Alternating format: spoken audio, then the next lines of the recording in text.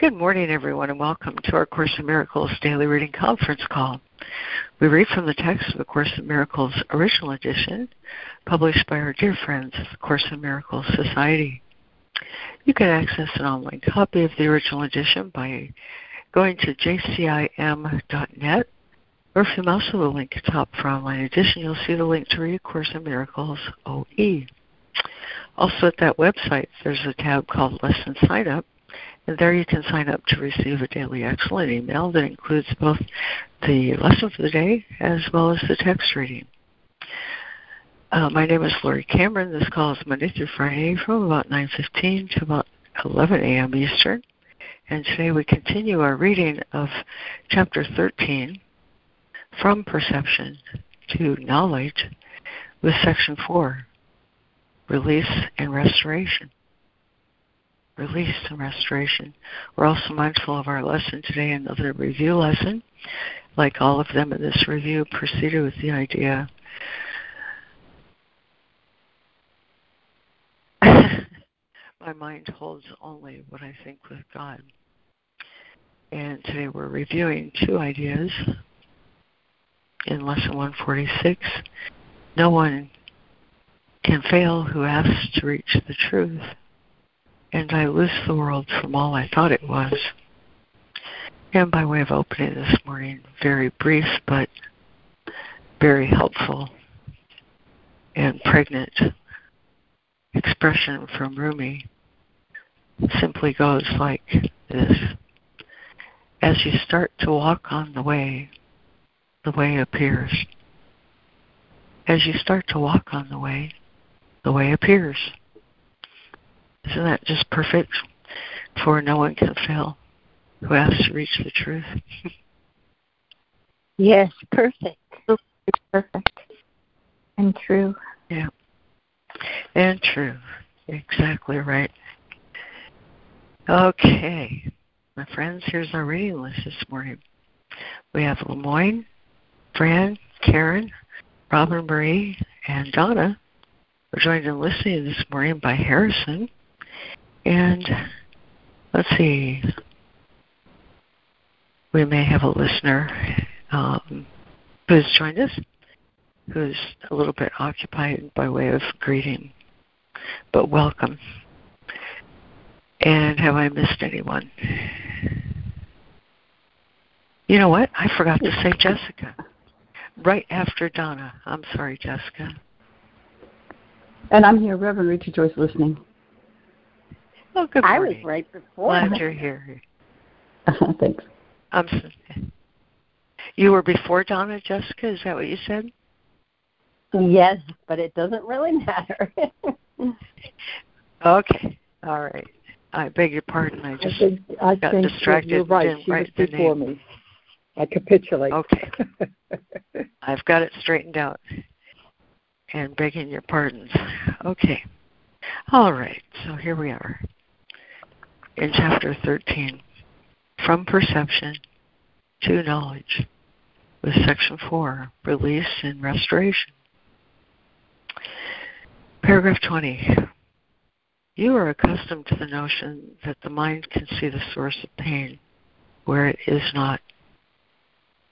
The doubtful service of displacement is to hide the real source of your guilt and keep from your awareness the full perception that it is insane. Let me do that again.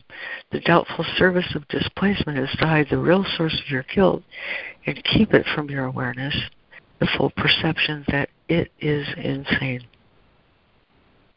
Displacement always is maintained by the illusion that the source from which attention is diverted must be true and must be fearful, or you would not have displaced the guilt onto what you believe to be less fearful. You are therefore willing, with little opposition, to look upon all sorts of so-called sources underneath awareness, provided that they are not the deeper source to which they bear no real relationship at all. Lemoyne. Okay, Chapter 13, From Perception to Knowledge, Section 4, Release and Restoration. You are accustomed to the notion that the mind can see the source of pain where it is not.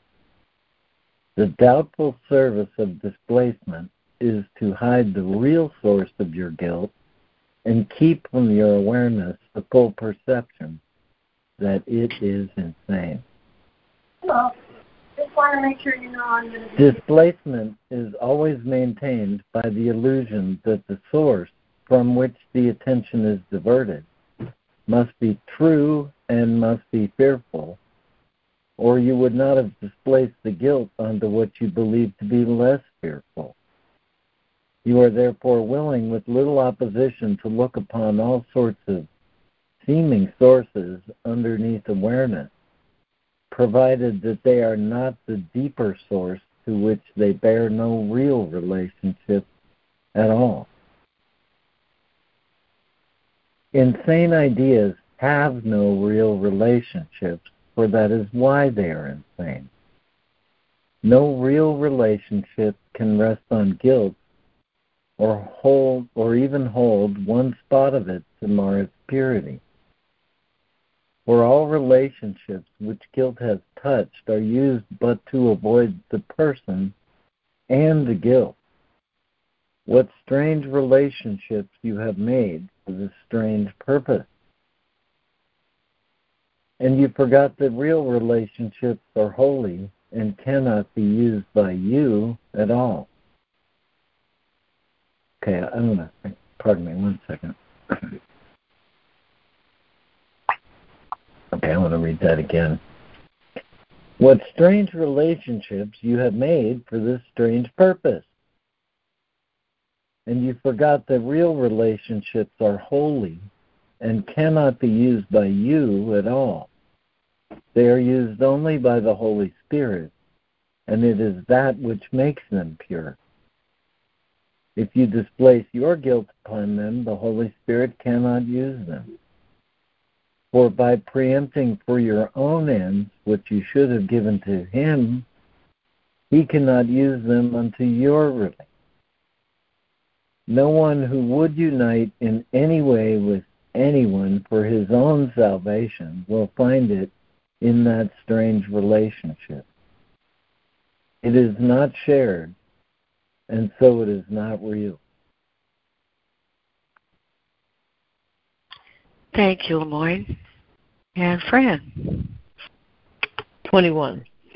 Insane ideas have no real relationships, for that is why they are insane. No real relationship can rest on guilt or even hold one spot of it to mar its purity. For all relationships which guilt has touched are used but to avoid the person and the guilt. What strange relationships you have made for this strange purpose. And you forgot that real relationships are holy and cannot be used by you at all. They are used only by the Holy Spirit. And it is this that which makes them pure. If you displace your guilt upon them, the Holy Spirit cannot use them. For by preempting for your own ends what you should have given to Him, He cannot use them until your release. No one who would unite in any way with anyone for his own salvation will find it in that strange relationship. It is not shared, and so it is not real. 22. In any union with a brother in which you seek to lay your guilt upon him, or share it with him, or perceive his own, you will feel guilty. Nor will you find satisfaction and peace with him, because your union with him is not real. You will see guilt in that relationship because you put it there. It is inevitable that those who suffer guilt will attempt to displace it because they do believe in it. Yet, though they suffer, they will not look within and let it go. They cannot know they love and cannot understand what loving is. Their main concern is to perceive the source of guilt outside themselves, beyond their own control. Thank you, Fran. And Karen. 22. In any union with a brother in which you seek to lay your guilt upon him, or share it with him, or perceive his own, you will feel guilty. Nor will you find satisfaction and peace with him, because your union with him is not real. You will see guilt in that relationship because you put it there. It is inevitable that those who suffer guilt will attempt to displace it because they do believe in it. Yet though they suffer, they will not look within and let it go. They cannot know they love and cannot understand what loving is. Their main concern is to perceive the source of guilt outside themselves, beyond their own control. 23. When you maintain that you are guilty, but the source lies in the past, you are not looking inward. The past is not in you. Your weird association to it have no meaning in the present. Your weird associations to it have no meaning in the present. Yet you let them stand between you and your brothers, with whom you find no real relationship at all. Can you expect to use your brother as a means to, quote-unquote, solve the past and still to see them as they really are? Salvation is not found by those who use their brothers to resolve problems which are not there. You wanted not salvation in the past. Would you impose your idle wishes on the present and hope to find salvation now? Thank you, Karen. And Brother Marie.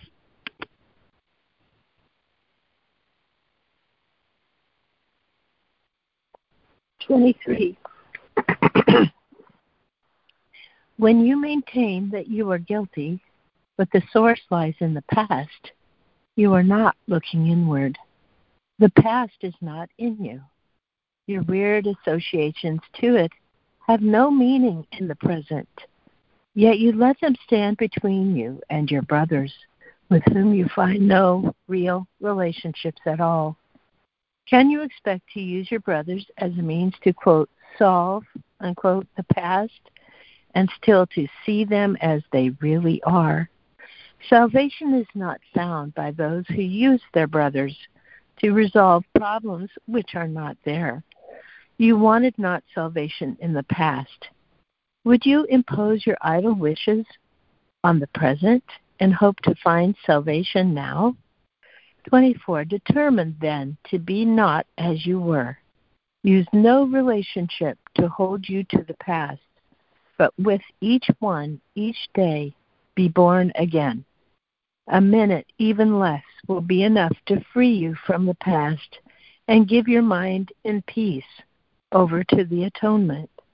When everyone is welcome to you as you would have yourself be welcome to your Father, you will see no guilt in you, for you will have accepted the atonement which shone within you all the while you dreamed of guilt and would not look within and see it. Thank you, Robin Marie. And Jessica. Thank you, Lori. 24. Determine then, be not as you were. Use no relationship to hold you to the past, but with each one, each day, be born again. A minute, even less, will be enough to free you from the past and give your mind in peace over to the atonement. When everyone is welcome to you as you would have yourself be welcome to your Father, you will see no guilt in you. For you will have accepted the atonement which shone within you all the while you dreamed of guilt and would not look within and see it. As long as you believe that guilt is justified in any way, in anyone, whatever he may do, you will not look within, where you would always find the atonement, or find atonement. The end of guilt will never come as long as you believe there is a reason for it. For you must learn that guilt is always totally insane and has no reason. The Holy Spirit seeks not to dispel reality. If guilt were real, atonement would not be. The purpose of atonement is to dispel illusions, not to establish them as real and then forgive them.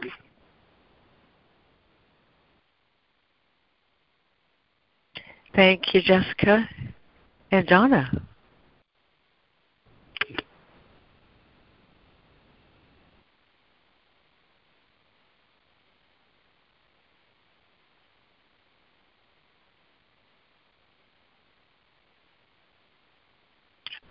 Are you on mute, Donna? Yes, thank you. Uh-huh. As long as you believe that guilt is justified in any way, in anyone, whatever he may do, you will not look within, where you would always find atonement. The end of guilt will never come as long as you believe there is a reason for it. For you must learn that guilt is always totally insane and has no reason. The Holy Spirit seeks not to dispel reality. If guilt were real, atonement would not be. The purpose of atonement is to dispel illusions, not to establish them as real, and then forgive them. 26. The Holy Spirit does not keep illusions in your mind to frighten you and show them to you fearfully to demonstrate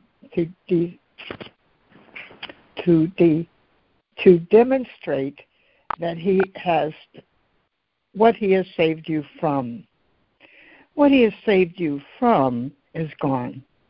Give no reality to guilt and see no reason for it.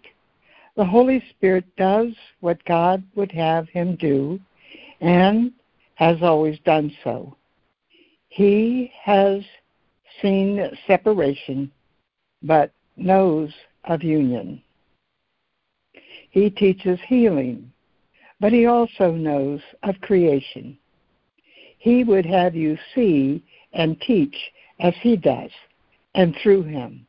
Yet, what he knows you do not know, though it is yours.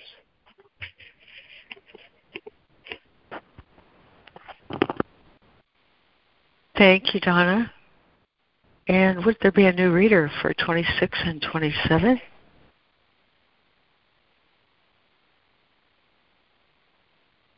This is Sandra. I can read. I can do it, Lori. Good morning, everyone.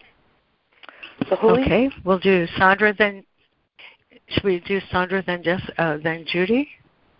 Okay. Thanks. The Holy Spirit does not keep illusions in your mind to frighten you and show them to you fearfully to demonstrate what he has saved you from. What he has saved you from is gone. Give no reality to guilt and see no reason for it.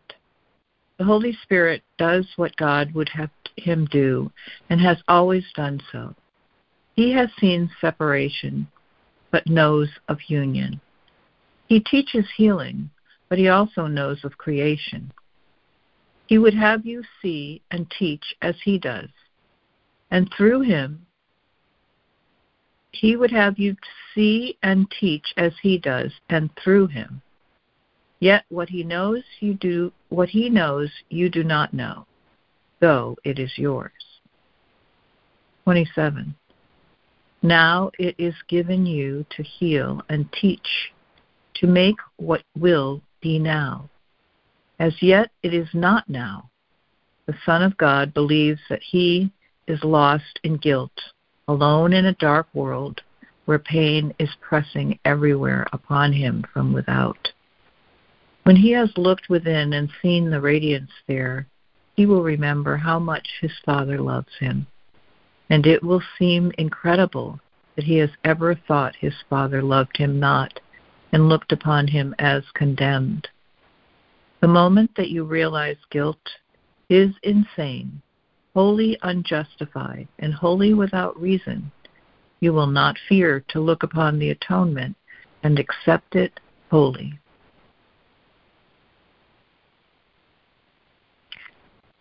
Thank you, Sandra. And then Judy. Now it is given you to heal and teach, to make what will be now. As yet it is not now. The Son of God believes that he is lost in guilt, alone in a dark world where pain is pressing everywhere upon him from without.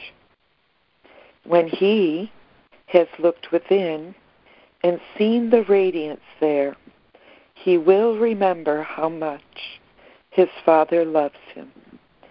And it will seem incredible that he ever thought his Father loved him not and looked upon him as condemned. The moment that you realize guilt is insane, wholly unjustified, and wholly without reason, you will not fear to look upon the atonement and accept it wholly. You who have been unmerciful unto yourselves do not remember your Father's love, and looking without mercy upon your brothers, you do not remember how much you love him with a capital H. Yet it is forever true. In shining peace within you is the perfect purity in which you were created. Fear not to look upon the lovely truth in you.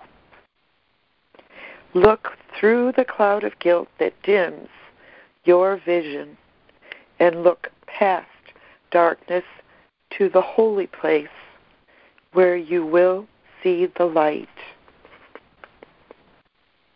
The altar to your Father is as pure as he who raised it to himself. Nothing can keep you from what Christ would have you see.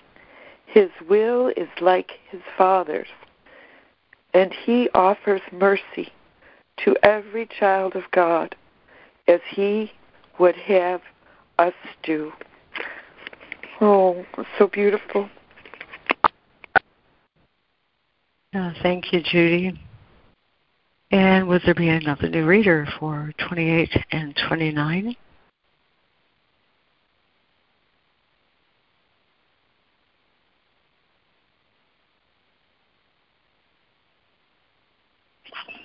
Okay, back to you, Lamar. Oh, go ahead, Harrison. Okay. 28. You who have been unmerciful unto yourselves do not remember your Father's love, and looking without mercy upon your brothers, you do not remember how much you love him, capital H. Yet it is forever true. In shining peace within you is the perfect purity in which you were created. Fear not to look upon the lovely truth in you. Look through the cloud of guilt that dims your vision, and look past darkness to the holy place where you will see the light. The altar to your Father is as pure as he who raised it to himself. Nothing can keep from you what Christ would have you see. His will is like his Father's, and he offers mercy to every child of God as he would have you do. 29. Release from guilt as you would be released. There's no other way to look within and see the light of love shining as steadily and as surely as God himself has always loved his Son, and as his Son loves him. There is no fear in love, for love is guiltless. You who have always loved your Father can have no fear for any reason to look within and see your holiness. You cannot be as you believed you were. Your guilt is without reason, because it is not in the mind of God where you are. And this is reason which the Holy Spirit would restore to you. He would remove only illusions. All else he would have you see. And in Christ's vision, he would show you the perfect purity that is forever within God's Son. Thank you. Thank you.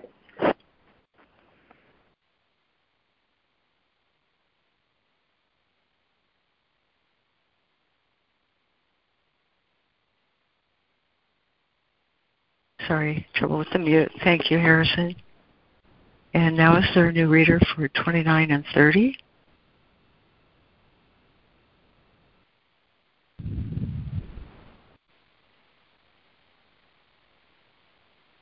Okay, I'm going back to you.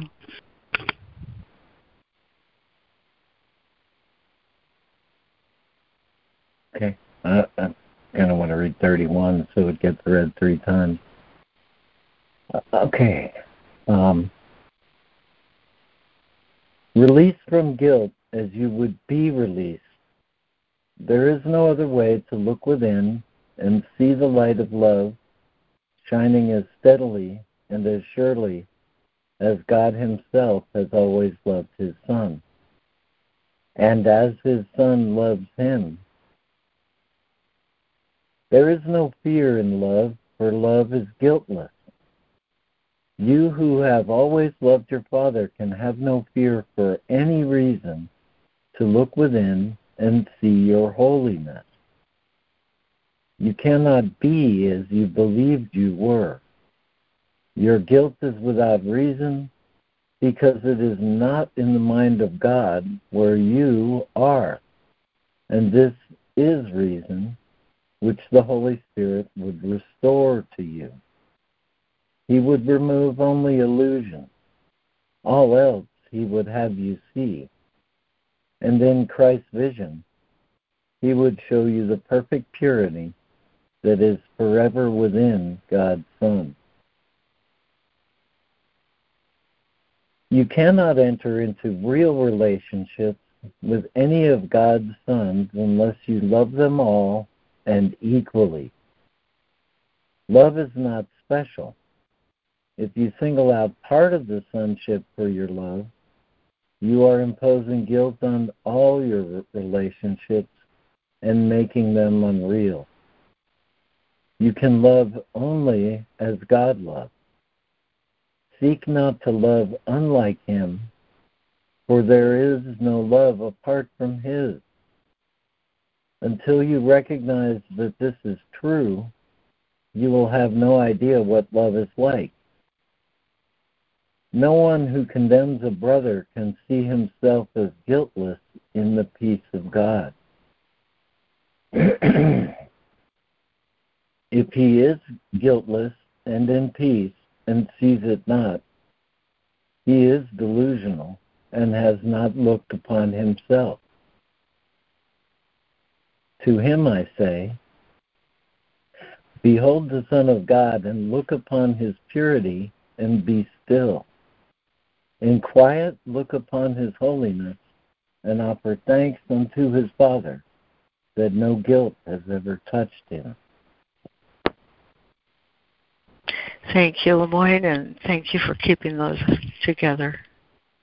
So we'll follow on with Fran then, doing 30, 31, and 32. You cannot enter into real relationships with any of God's sons unless you love them all and equally. Love is not special. If you single out part of the sonship for your love, you are imposing guilt on all your relationships and making them unreal. You can love only as God loves. Seek not to love unlike Him, for there is no love apart from His. While you recognize that this is true, you will have no idea what love is like. No one who condemns a brother can see himself as guiltless in the peace of God. If he is guiltless and in peace and sees it not, he is delusional and has not looked upon himself. To him I say, behold the Son of God and look upon his purity and be still. In quiet look upon his holiness and offer thanks unto his Father that no guilt has ever touched him. 32. No illusion that you have ever held against him has touched his innocence in any way. His shining purity, wholly untouched by guilt, and wholly loving, is bright within you. Let us look upon him together and love him, for in our love of him is your guiltlessness. But look upon yourself, and gladness and appreciation for what you see will banish guilt forever. I thank you, Father, for the purity of your most holy Son, whom you have created guiltless forever.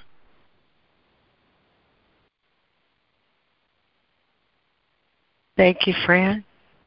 And Karen. 32 or 31?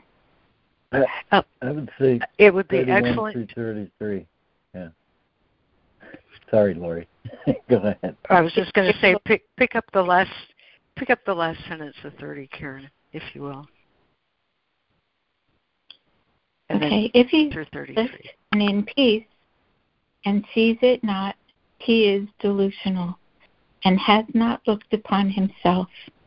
To him I say, behold the Son of God, and look upon his purity, and be still. In quiet, look upon his holiness, and offer thanks unto his Father, that no guilt has ever touched him. 32. No illusion that you have ever held against him has touched his innocence in any way. His shining purity, wholly untouched by guilt, and wholly loving, is bright within you. Let us look upon him together and love him, for in our love of him is your guiltlessness. But look upon yourself, and gladness and appreciation for what you see will banish guilt forever. I thank you, Father, for the purity of your most holy Son, whom you have created guiltless forever. 33.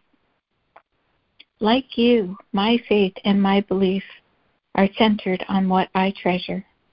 The difference is that I love only what God loves with me. And because of this, I treasure you beyond the value that you set on yourselves, even unto the worth that God has placed upon you. I love all that He created, and all my faith and my belief I offer unto it. My faith in you is strong as all the love I give my Father. My trust in you is without limit, and without the fear that you will hear me not. I thank the Father for your loveliness, and for the many gifts that you will let me offer to the kingdom in honor of its wholeness, which is of God.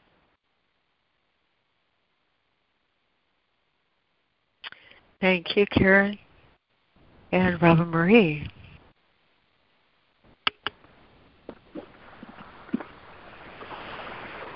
"33. Like you, my faith and my belief are centered on what I treasure. The difference is that I love only what God loves with me. And because of this, I treasure you beyond the value that you set on yourselves, even unto the worth that God has placed upon you. I love all that He created, and all my faith and my belief I offer unto it. My faith in you is strong as all the love I give my Father. My trust in you is without limit, and without the fear that you will hear me not. I thank the Father for your loveliness, and for the many gifts that you will let me offer to the kingdom in honor of its wholeness, which is of God." 34. Praise be unto you, who make the Father one with His own Son.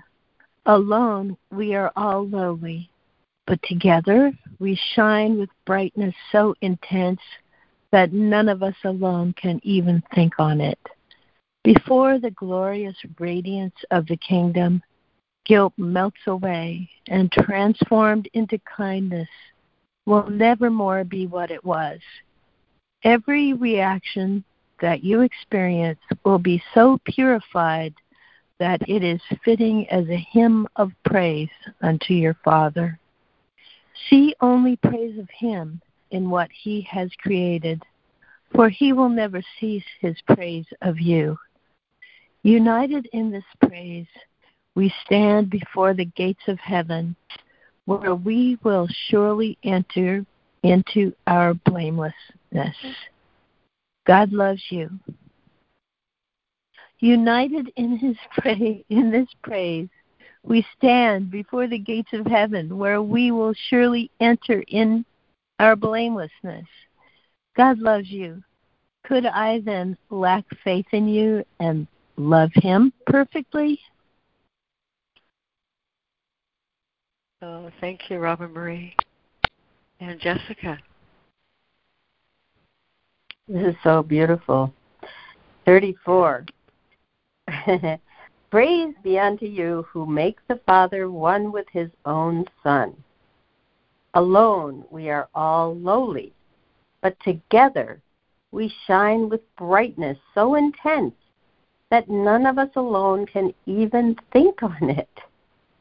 Before the glorious radiance of the kingdom, guilt melts away, and transformed into kindness will never more be what it was. Every reaction that you experience will be so purified that it is fitting as a hymn of praise unto your Father. See only praise of Him in what He has created, for He will never cease His praise of you. United in this praise, we stand before the gates of heaven, where we will surely enter in our blamelessness. God loves you. Could I then lack faith in you and love him perfectly? 35. Forgetfulness and sleep and even death become the ego's best advice for how to deal with the perceived and harsh intrusion of guilt on peace. Yet no one sees himself in conflict and ravaged by a cruel war unless he believes that both opponents in the war are real. Believing this, he must escape, for such a war would surely end his peace of mind and so destroy him. Yet if he could but realize the war is between forces that are real and unreal powers, he could look upon himself and see his freedom. No one finds himself ravaged and torn in endless battles which he himself perceives as wholly without meaning. Thank you, Jessica. And Donna. 35. Forgetfulness and sleep and even death become the ego's best advice for how to deal with the perceived and harsh intrusions of guilt on peace. Yet no one sees himself in conflict and ravaged by a cruel war unless he believes that both opponents in the war are real. Believing this, he must escape, for such a war would surely end his peace of mind and so destroy him. Yet if he could but realize the war is between forces that are real and unreal powers, he would look upon himself and see his freedom. No one finds himself ravaged and torn in endless battle which he himself perceives as wholly without meaning. 36.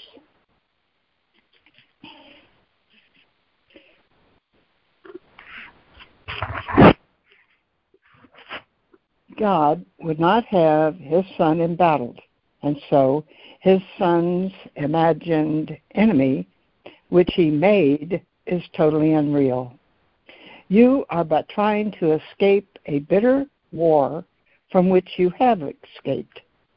The war is gone, for you have heard the hymn of freedom rising unto heaven. Gladness and joy belong to God for your release, because you made it not. Yet as you made not freedom, so you made not a war that could endanger freedom.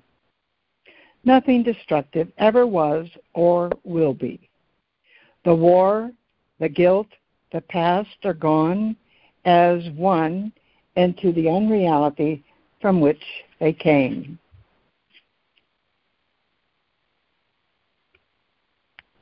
Thank you, Donna. And Sandra.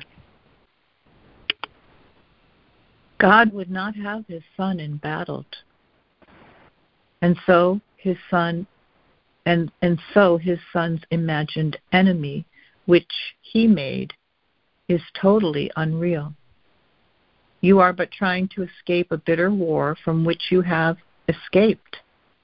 The war is gone, for you have heard the hymn of freedom rising unto heaven.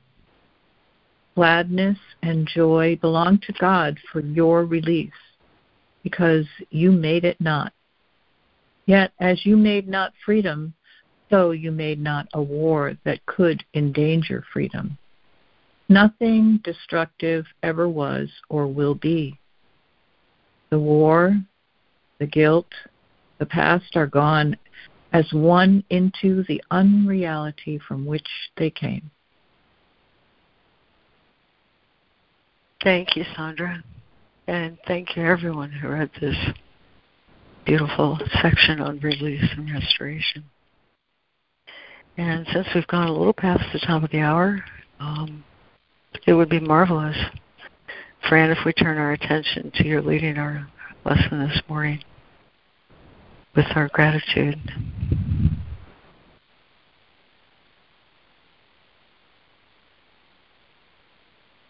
Oh, thank you, Lori. Hi, everybody. We are still in the first part of the workbook, and we're on review 4. And today we're on lesson 146. My mind holds only what I think with God. No one can fail who asks to reach the truth. I lose the world from all I thought it was. So I shall read a little bit from the review, the introduction, and then we'll do our 5-minute practice on the lesson. Begin each day with time devoted to the preparation of your mind to learn what each idea you will review that day can offer you in freedom and in peace. Open your mind and clear it of all thoughts that would deceive, and let this thought alone engage it fully and remove the rest. My mind holds only what I think with God. 5 minutes with this thought will be enough to set the day along the lines which God appointed and to place His mind in charge of all the thoughts you will receive that day. They will not come from you alone, for they will all be shared with Him, and so each one will bring the message of His love to you, returning messages of yours to Him. So will communion with the Lord of hosts be yours, as He Himself has willed it be, and as His own completion joins with Him. So will He join with you, who are complete, as you unite with Him and He with you. We'll go over to the lesson, do a 5-minute practice. My mind holds only what I think with God. No one can fail who asks to reach the truth. I lose the world from all I thought it was.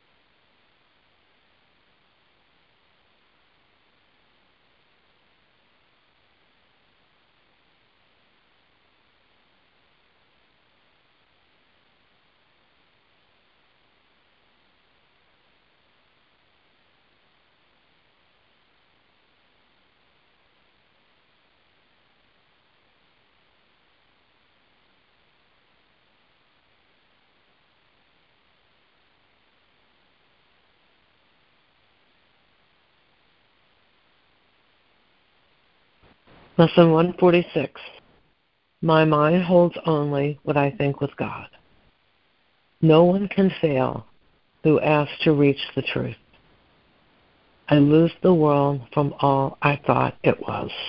Amen.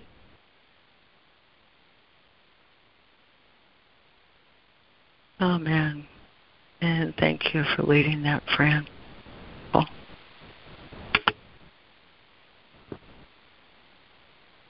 Oh, welcome. Thank you. Amen. Thank you, Fran.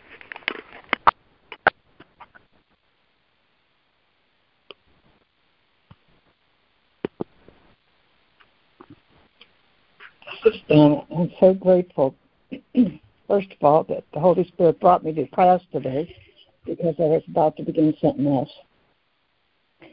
And for the lessons, and of course, without the call, I would have missed all of this. So from 131, I was reminded of what our reading today, paragraph 34, where Jesus says, God loves you. Could I then lack faith in you and love God perfectly?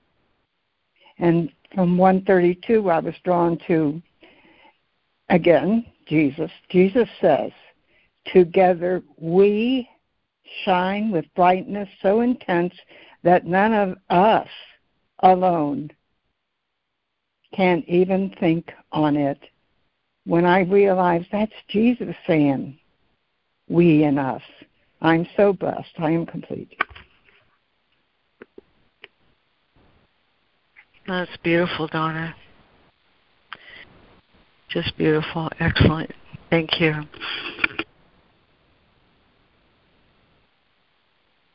Thank you, Donna.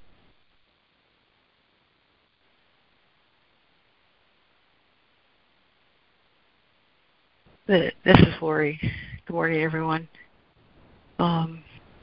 This is one of those sections I've noticed in particular has so many aspects of truth put together in one place. And it's no wonder it's titled Release and Restoration. And what in particular I've noticed is that it speaks to me over the years in precisely the way I need it to speak to me at that time. Over the years, I've added various lines and underlines and double underlines and parenthetical brackets and then stars. And it's really marked up. And the marking up of it reflects to me how it meets the need that I bring to it every time. And over time, the needs I bring to it change. Because why? Because I change on my way to a changeless state. And this year, the greatest gift I see in it is in paragraph 27, where he says, now is given you. The gift this year is now. Now is given you. Because I have a particular relationship, I've talked about it before, relationship with my niece, where I never understand exactly how to meet her need for love. And over the years, I feel as though I failed her. I failed to meet that need for love. And just like he says, any relationship that guilt has touched is not a real relationship. And so I've done that thing that he says in the first paragraph. Displacement hides guilt from your sight because it touches the relationship, and now I don't know what it is I feel guilty about. In fact, I've used avoidance, just like he says in that first paragraph, or the second paragraph, 21. Relationships that guilt has touched are used to avoid both the person and the guilt. And then I remembered way back in the early sections, the first 25 lessons, what I see as a form of vengeance. I've used the past and my failing, what I see as my failing. I've used the past and what I see as my failing to avoid both the person and the guilt. That's what defenses do. They hide truth from my sight, and they keep truth out of my awareness. It has nothing to do with my niece, you see, nor my niece's daughter, my great niece. It has everything to do with the fact that I felt a failure in myself. I failed to meet a need, and I suffered guilt for it. And so this year, the gift in this section is, as I said in paragraph 27, now is given you. When I think about that, oftentimes I remember everything's so gently arranged by Holy Spirit or my blessing. And he says in the Manual for Teachers that when I'm ready to learn, the opportunities to teach will be presented to me. And what is it I teach but the thought system I demonstrate is true, the thought system of love. I can't do that when I have guilt in my mind. That's what makes now a gift. Now is a gift. I've been doing battle with the past. That's what I've been doing. I felt a failure in the past. I've carried it with me and used it to avoid that person and that relationship. But now it's given me to see that the past isn't here. So he goes on in paragraph 27. Now is given you as a gift to heal and to teach and to make what will be now. Ego always uses perceived failure or guilt in order to preserve the past and make the future like the past and avoid now. But now is given me as a gift to teach and to heal and make what will be now. That's how I can remember, I love you, Father, and I love your Son. My gratitude permits my love to be accepted without fear. I'm grateful for now that can be healed of my past failure. And when I allow my now to be healed of my perceived past failure, I remember love, and I recognize that I have been insane. I have simply been insane, doing war with the past. And that's the great gift of this section to me this morning. I'm complete.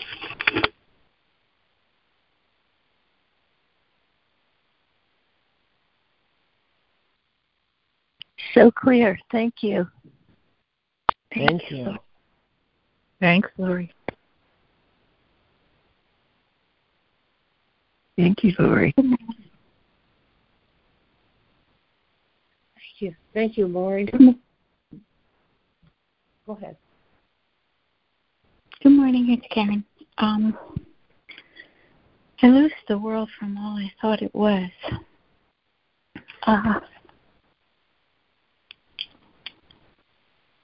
Talking about guilt, it's when I read this one section in the first paragraph, it said, "You are therefore willing, with little opposition, to look upon all so-called sources underneath awareness, provided they are not the deeper source.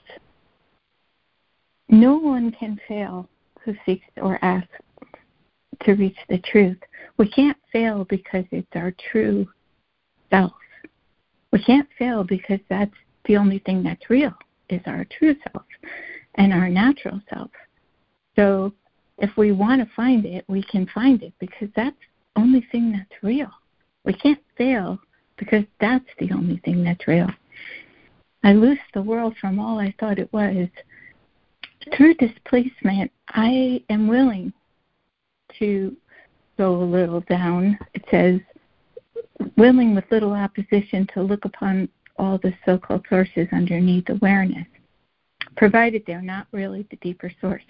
I think what that means is we're willing to look at the past as our sources, or our fears as our sources, or our guilt as our sources, as long as we're not really willing to look at our perfection as the reason that our guilt isn't real. I don't know if I'm making this clear, but it seems that's what it's saying to me, that if I lose the world of all the fears and all the guilt and all the judgments and my ego mind and all the stories and my past, if I lose the world from all of that, what I would find, according to the Course, is truth, our unity, holiness, and love, radiance beyond what I can even imagine, the light I could. If I lose the world from all I thought it was, I would find the kingdom in the real world. And my mind would hold only what I think was God. It won't hold any of those illusions if I lose the world from what I thought it was. And only if I ask, I can't fail, because that's the only thing that's true. Everything else is not true. I was watching during the 15-minute break between the lesson call and this call, I was looking at the television monitor, and they're singing in India at the ashram, and the bhajans are, and it said on the bhajans, the translation in English was, you could draw a picture of a cow, but it won't give you milk. So knowing that God is one without the experience of self-realization won't take you to the goal. And I was thinking of that, and I was thinking, okay, so how does that apply? Okay, knowing that we're one is very good. It's right thinking. It's definitely correction over the ego reality. But really perceiving my brother as innocent, really, really understanding that the person before me in the now is completely innocent and pure. That's what I have to do. Have the experience of my brother in the now without my judging mind, without my fear thoughts, without my past projecting all kinds of illusions and interpretations. And then if I could perceive my brother as innocent, the Course tells me that I will understand that I'm innocent too. I think it would work both ways. I think if I could really go inside and touch my own innocence, then I would automatically perceive my brother as innocent. But, that would require kind of like being able to really go within. And, that is something we do in meditation. But generally speaking, to sink into the depths of to touch the truth of us is kind of, it's not automatically easy for everybody. So if you could learn to see your brother that way, that would work too. I loose the world from all I thought it was.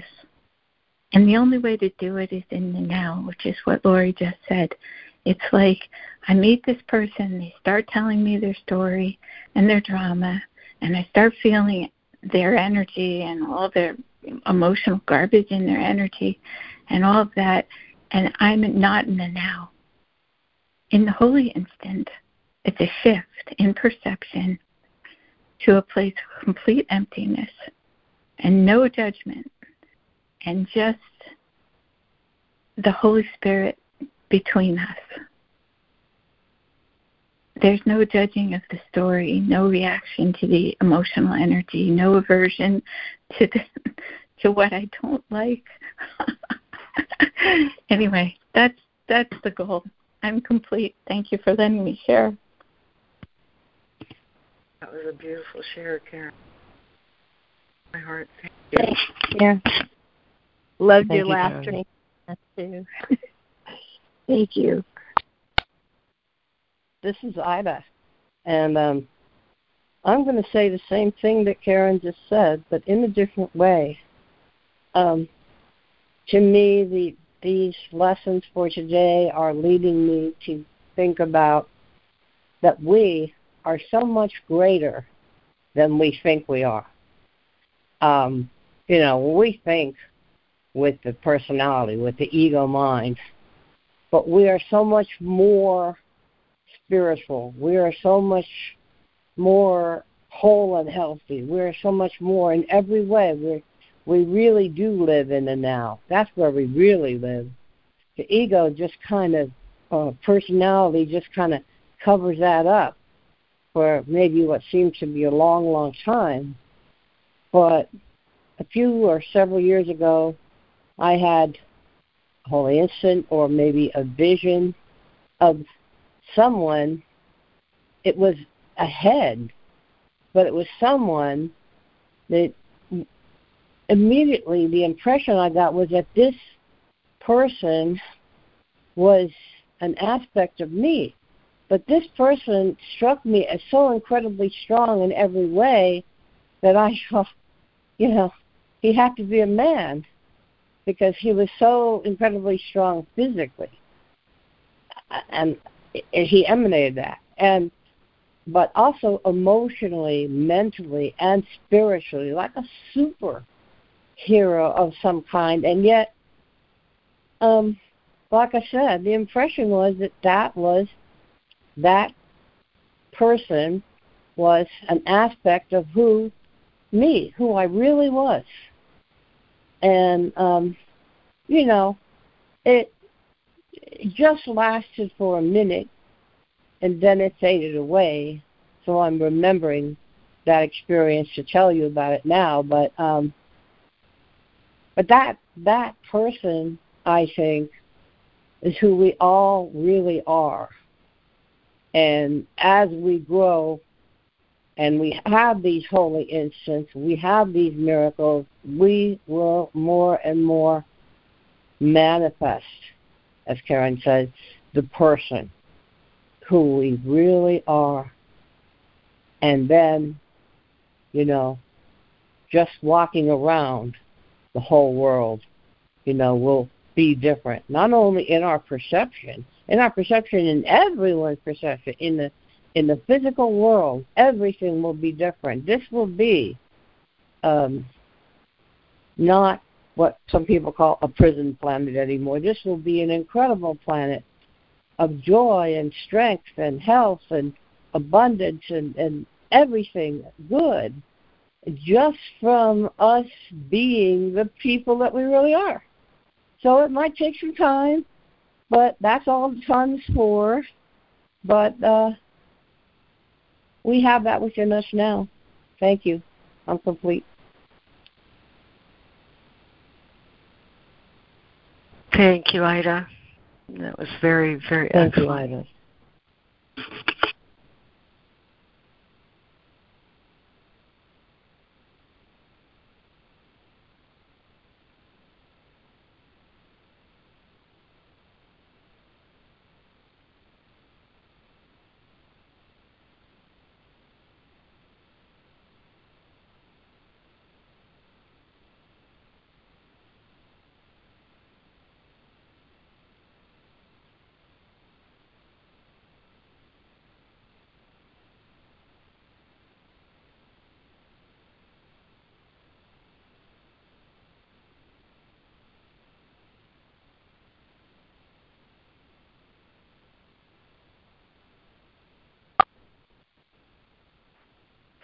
Good morning, guys.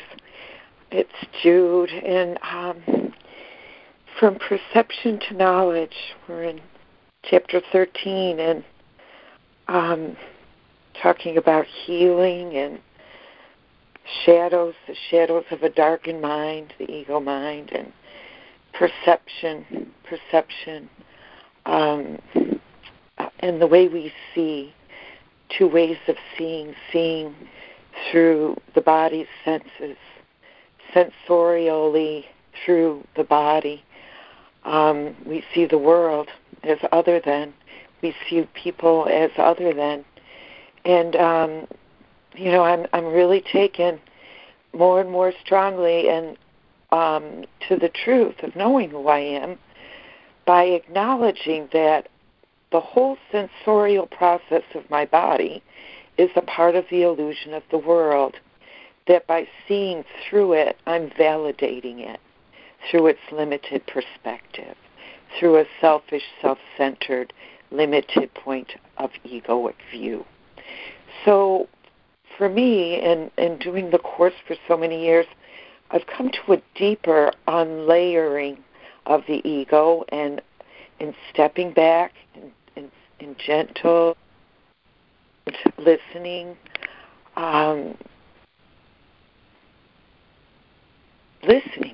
listening to hear the word, knowing that peace is a condition. My mind must be peaceful, a peaceful condition, and not in opposition to anything, including, whatever thoughts or feelings this Judy body has. I'm going to sit and be still and listen and let her be a part of the totality of what God's awareness would open my mind to, and include and not exclude anything from it.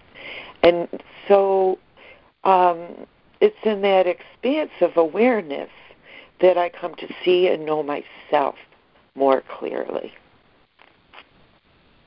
And I'm above the battleground. I love this section.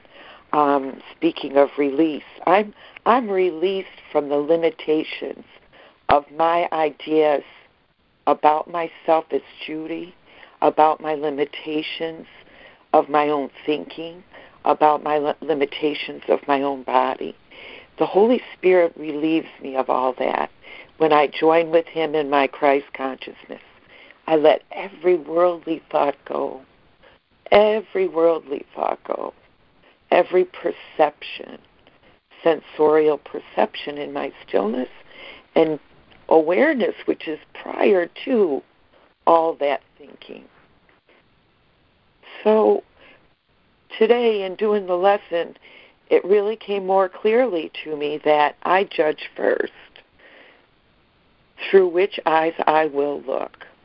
I make a conscious contact with Christ in me, and in every minute in which I truly want to have vision, look through with Him, with the capital H. And it speaks of this in the text today. He would have me see and teach as He does, and through Him, yet what He knows, I do not know, though it is mine. And the only way I can know it is to be it, to be one with it. I can't do it. Judy can't do it alone. Judy can't think she knows how to do it. It's not enough. To think about it is not enough. I have to be doing it. Being present in His presence. So it's that releasing myself. I let loose all the ideas I have about myself, about me and the world. Judy, let me clarify that, how I want you to understand what I'm saying. I loose Judy, the I image of Judy and everything she thinks she knows from the past. I invite my guest. For 1 second, it's all it takes, 1 second.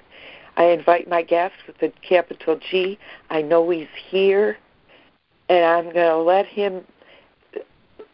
to let him use my eyes to see, and I'm going to see what he's going to show me, and I'm going to witness unto the light of what he shows me, the light and the love that he shows me. And my eyes are open in wonder, because I can't wait to see what I'm going to see, because that is that is the revelatory part for me, that God reveals himself in everything I see when I see through the eyes of vision. And that I, to ask, to reach truth, to ask. I'm asking for something that I already am. So it's really just my recognition of being aware of it. I am the truth. I am the way. I am the light. I am the Christ consciousness. I am a part of that. And in everything, God is in everything. I am in everything with God in my own particular place and situations and circumstances, because I'm still limited within this mortal coil. But it's not denied me in any way, shape, or form for me to see that. In any way, shape, or form, not to lie the dark mind of guilt. There's no guilt on anything unless my mind projects it outside of me. It's not there to be seen. I'm the projector. I'm the light.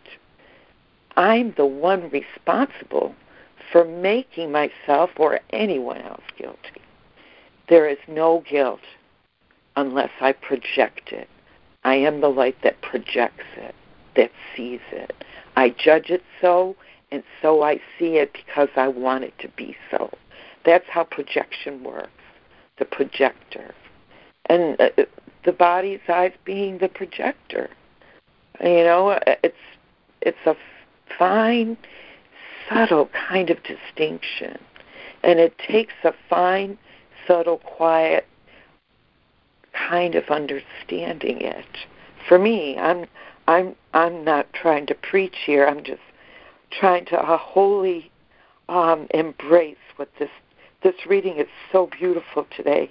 I just love that paragraph that I read that said, I, who have been unmerciful to myself, do not remember my Father's love. I've tried for years to pray the prayer, Christ, make perfect to me what is perfect, make perfect unto me what is perfect in me. Because I wasn't feeling it, I wasn't experiencing it.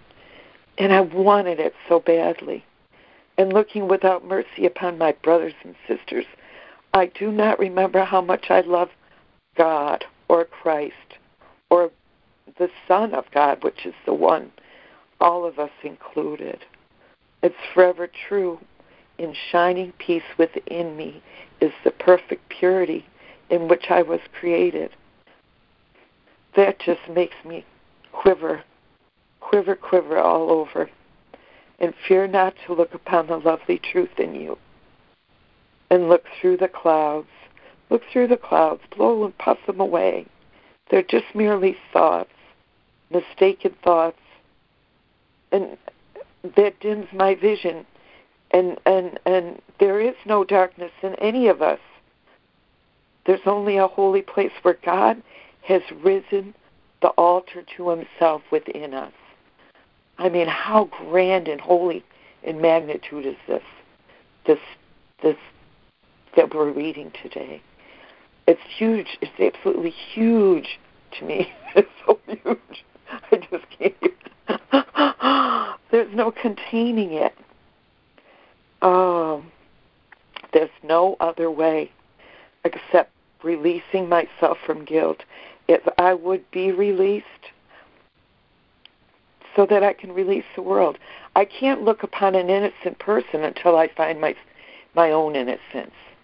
It's absolutely imperative that this is an inside job, because there is no other. There's only one self. I am the one separating me from God, from him, from Christ, from myself. I can't seek peace or love or innocence outside of myself. I have to find it within.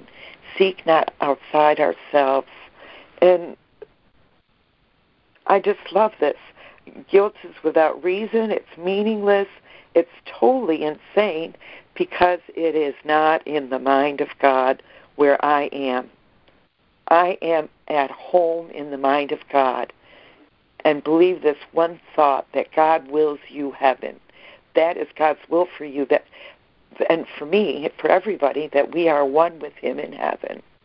And that's the unity of the mind that's in the state of grace that knows its own perfect purity and knows its perfect innocence and knows it's perfectly whole and complete. And that when God gave himself to us and raised us as an altar to himself, that he gave us everything because he gave himself equally to everything. And as he is in all, so am I, and so are you, and so is everyone. The wholeness and the completion of the Son of God. Oh, that's to know what love is like. That's all, folks. I'm just adoring this more and more, the holy truth of what we are. I'll stop there. I am complete. Thank you, Judy. Thank you, Judy. That was really great. I love the way the pronouns become more all-embracing. Thank you.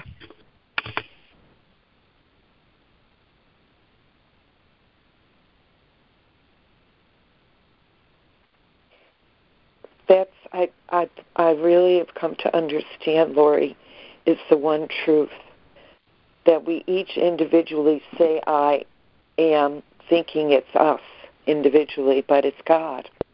Each one is God, and there's only one I.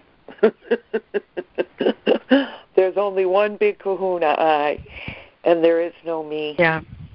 My. Yeah. There is no me at all. There is no self. And there's such freedom in that. There's absolute joy and freedom in that. Nothing is mine alone. I am not alone. It's impossible. Oh. Thanks, Jude.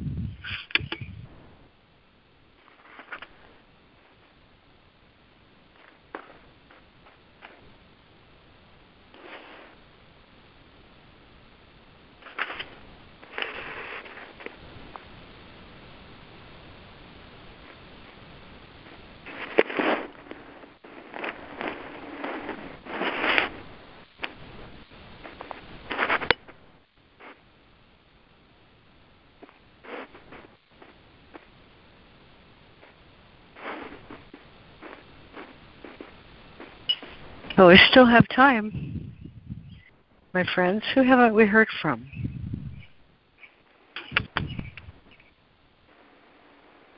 Good morning. This is Sandra. I was talking, but I was on mute.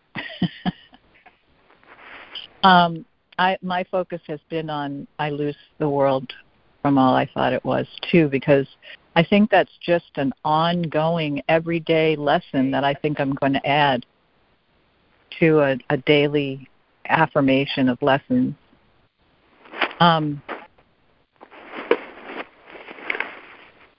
There's a line that's not muted. If they would mute, that would help me to stay focused. Thank you.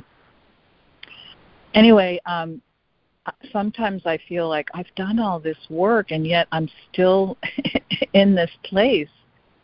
And what I'm realizing is that it does come in layers and that we're all connected. And sometimes I could be picking up, because we're all connected, I could be picking it up for somebody else. And so if I just stay diligent with what's ever up for me and keep coming back into center when I go off balance, using this method of teaching myself, that I just have to keep on going, one foot in front of the other, and not get disappointed because or say this doesn't work, because it comes off in layers and we're all connected, and sometimes I could be clearing it for somebody else because I'm willing. And this book says that we either get there all together or none of us are going anywhere. We either get into heaven all together or none of us gets there. So because it only takes one. All it takes is one, and then everybody else is coming along, but they are coming along at their own pace. The one has already come in the manifestation of the Christ, or Jesus actually. But Jesus said, "You're going to do more than I've ever done." So he's passed he's passed it on to us. It's up to us, and we're not just doing it for ourselves. We're doing it for the world, but it begins with me. So I'm just putting it out there, not to be discouraged, and keep on going and not take it personally, because I think that's what gets me discouraged and gets me stuck, is I start to think, oh, this is personal, and it's not. It's not personal at all. I'm complete. Bravo. Thank you, Sandra. I love that. Yeah, That was great. Just quickly, you so remind me of being a happy learner. That guilt I have to recognize in myself, because I can make myself feel guilty, like I'm not doing this right, or what am I doing wrong, and or I'm not diligent or vigilant enough, and the ego's full of criticisms, and just the awareness of being willing to realign and be earnest about and vigilant for the kingdom, that we are the kingdom of God, and that we are perfect peace and we are perfect happiness. That's God's will for me. It's not God's will that I crucify myself. Amen. Thank you, Sandra. Thank you, Judy. Thank you. Thank you, Judy. Thank you both. I have one about that I was talking about before. I was meditating on it after I spoke, and what he actually looked like, who I think the being was, because he didn't actually look like a human. He looked like a being, like from another world or something. But I think it was Jesus. I think it was Jesus as he is now. He's gone even farther in his own development and spiritual growth and everything than when he was on earth 2,000 years ago. And I heard through Tina Louise Spalding that when Jesus comes through her as a channel, it's not just that guy they saw or we saw back then. He's incorporated a number of different souls that are like to each other into himself. So that would explain it. But Jesus did say, I'm your older brother. I'm your elder brother in the Course. In the Bible, what I can do, ye also will do, and greater than this, indeed, will you also do. Something like that. So, because, like she said, we are one, and it only takes one of us, and we all are. I'm playing with words a little bit here, but you know what I mean. It only takes one of us to get there, and we all are that one. Thank you. I'm complete.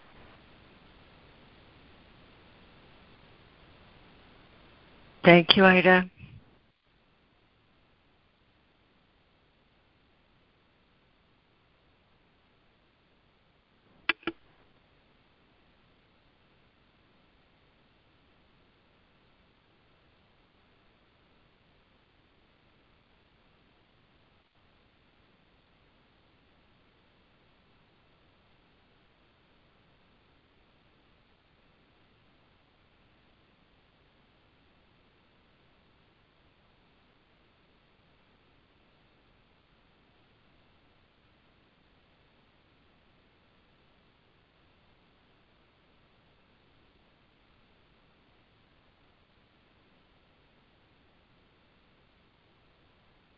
from this reading today, and the lessons have been really driving the Last Judgment home to me. That there's the first coming of Christ as we were created one and whole and complete in perfect purity and innocence.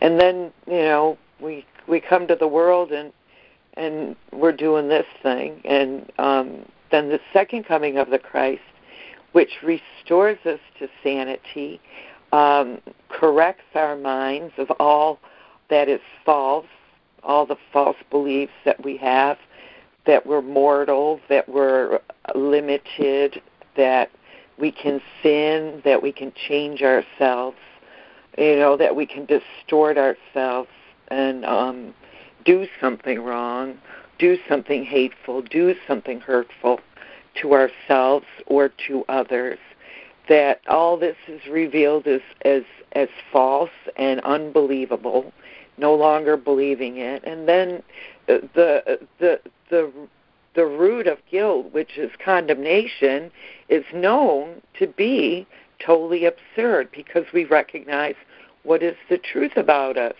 that we're immortal, that we're spirit, that cannot be touched with sin, that cannot be touched with false beliefs of what we think we made of ourselves, that we're not bodies, that what we say and do in bodies is limited and fragmented, and bodies will merely disappear because they are no longer useful, because the Son of God has been restored. This is where I'm getting this restoration from today's reading, because restoring my mind to God's has been on my top 10 hit goal parade list since I started reading this book. Restore my mind to God. It's like there's no Judy in between it anymore. And this is where perception ends. And I'm in perfect and complete communion with everything as God is, as he would have his Son be. So I'm going to go reread that Last Judgment in the end of the book and see how close I'm coming. Peace and joy to you all. Thank you. Thanks, Judy. Thank you.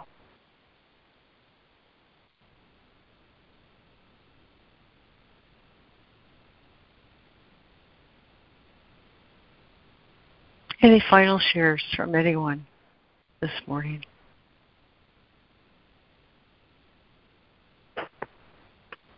This is Lemoyne, and like Judy, I see that the Last Judgment behind this, to make it quick, there was a line that sums it up real well.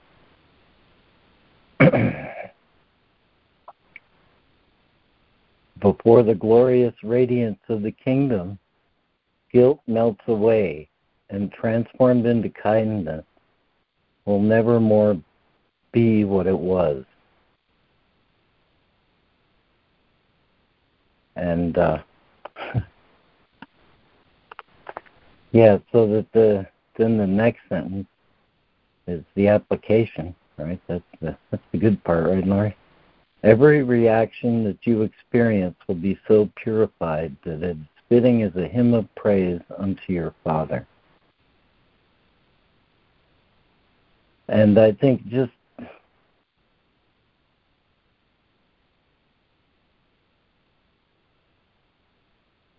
I'm facing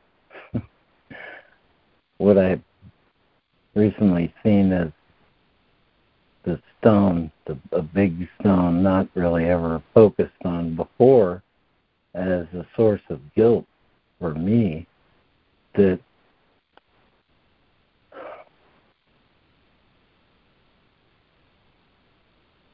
to see, and in full context, in proper context,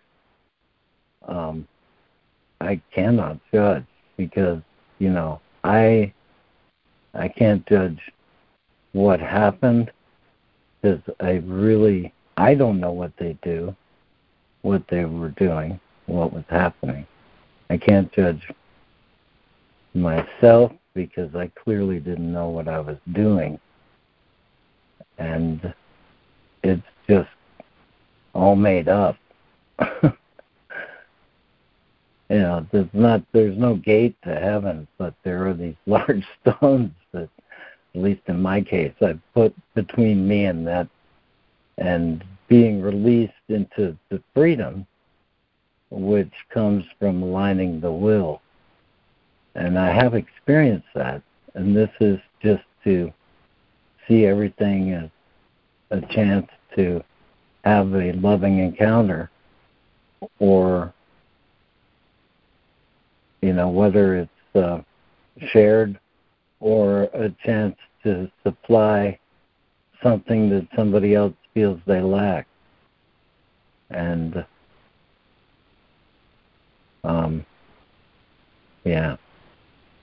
the only barrier is stuff that I put there. And releasing that restores me to understanding of that last judgment, and then the ability at least to see things as a call for healing and help instead of cause for judgment or fear.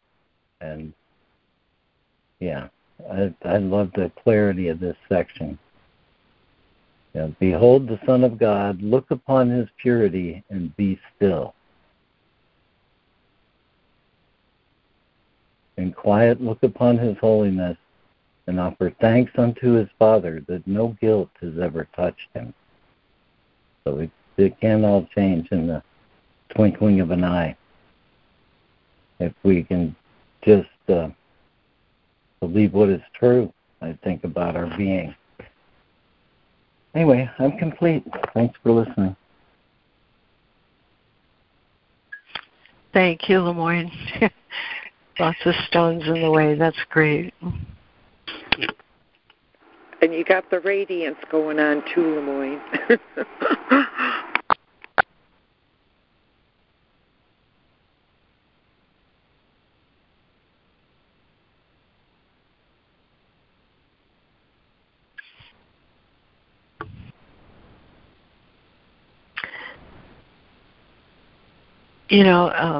It's impossible to open this book and find one paragraph that doesn't relate to another paragraph. I've discovered that happily over these years. And so every year I try to open my mind and say, what's it speaking to me of now? And now being a gift, I'm going to the Manual for Teachers, where he offers this in regard to the question, how are healing and atonement related? How are healing and atonement related? Early on in the manual, he says, having accepted for atonement for himself, the teacher of God has also accepted it for his brother. Because in the end, there's just one capital self that we all share. So the distance that seems to exist between that idea and my mind is the only distance I need bridge ever. And forgiveness is the tool for that, to restore my mind to its original state. And if my mind is in its original state, so is my brother's, because there's just one mind. So in summary, how are healing and atonement related? They are not related. They are identical. There is no order of difficulty in miracles because there are no degrees of atonement. It is the one complete concept possible in this world because it is the source of wholly unified perception. Partial atonement is a meaningless idea. just as special areas of hell and heaven is inconceivable.